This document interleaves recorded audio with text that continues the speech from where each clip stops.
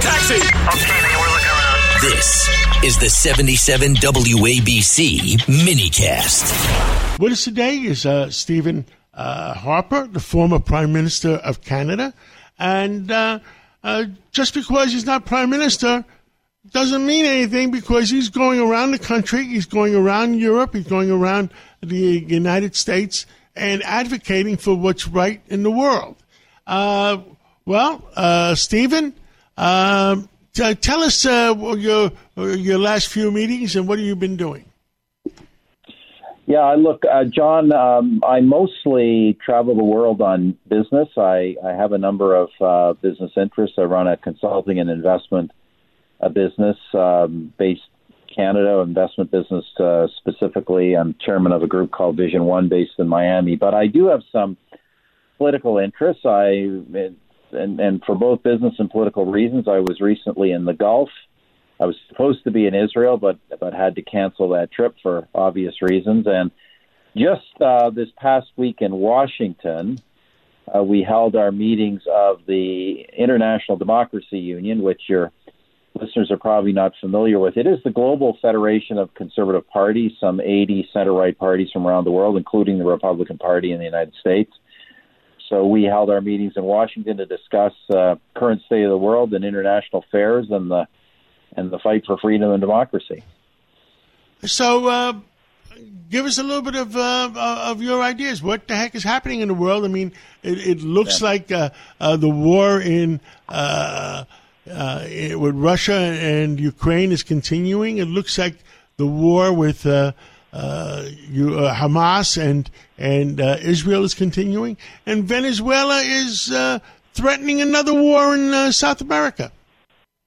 Yeah, look, I'm glad you raised the last one, John. These three things were a big source of the discussions we had in Washington. And look, I'm not trying to say everyone was of the same view, but I think that the predominant view among our parties would be the following: that, look, while we appreciate the support the Biden administration has provided to Ukraine, and we appreciate the support, both rhetorical and material, that the Biden administration is giving to Israel, the reality is that these situations have developed because of the failure of the Biden administration and other Western allies to provide deterrence. There was not sufficient deterrence on Russia against invading Ukraine, particularly after they started this in 2014 with the seizing of Crimea and the Donbass.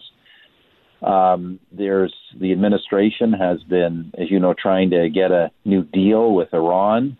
Meanwhile, Iranian proxies started this war from Gaza with Israel. And John, you raised the issue of Venezuela. Look, I have to tell your listeners, look, what has happened here?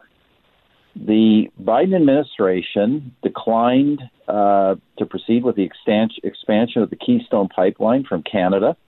Now there's a shortage of heavy oil. And so the Biden administration does a deal with Venezuela. He gives them the money. He gives them the money to wage war, like what happened with Russia and what happened with Iran. To give them money. The Venezuelan government makes promises about elections that, by the way, none of our Venezuelan delegates at our convention think are remotely going to be upheld. And then it turns around and uses that to engage in aggression against the neighboring state, Guyana, holding this referendum contrary to its own constitution, contrary to international law, to try and claim territory. And who knows what it will do next. But I say in every case, the naivete and and frankly just the bad international perspectives of the Biden administration are setting the world on fire. This is a real serious problem. And all I can say is, we got a hot war in Ukraine. We got a hot war in Gaza. We have a risk of a war in Guyana. Let us just hope that they provide sufficient deterrence to China so we don't end up with another war in Taiwan and the Pacific. It's great for the administration and the other allies to say, look, we're standing up and fighting these wars, but frankly, smart conservative leaders, I'm on the conservative side, smart conservative leaders know you provide deterrence so you don't have to fight wars in the first place. Canada. I just had the former president of the World Bank, David Malpass, on, and he knew that we were going to be talking this morning, and he says to me, ask the former prime minister, why isn't Canada moving pipelines into the Pacific coast because the Asian countries need oil badly?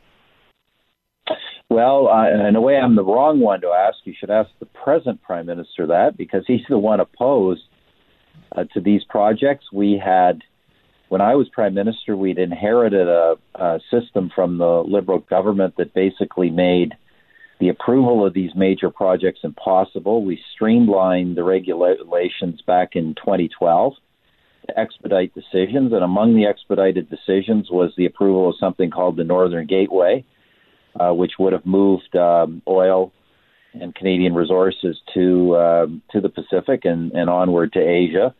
But the present government, present Liberal government, basically vetoed that. Now there are, John, in fairness, some projects continuing.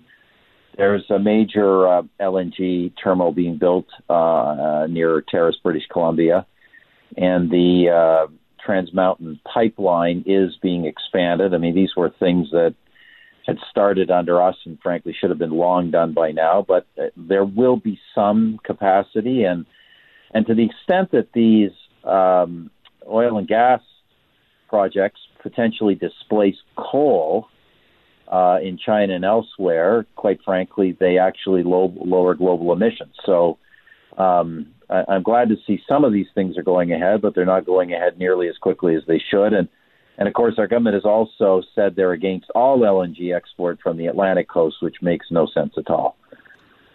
You're absolutely right. Makes no sense at all. Anything else? We got a minute or so left. What else would you like to tell the American people and Canada the next few minutes? Yeah, maybe, John, just one other comment. I told people during the pandemic that we'd come out of the pandemic not with a boom. We'd come out of the pandemic with inflation and slowing growth. And I look around the world, including your country and my country, and I see governments experimenting with what I call socialism and corporatism and populism and protectionism and nationalism and all kinds of industrial policy. But let's be really clear. We're not going to have renewed growth, non-inflationary renewed growth in our countries until our governments understand that growth has to be market-oriented and private sector-led. And right now, I don't see really any major country pursuing that kind of an agenda, but that's what we need to get ourselves back on track. Understood.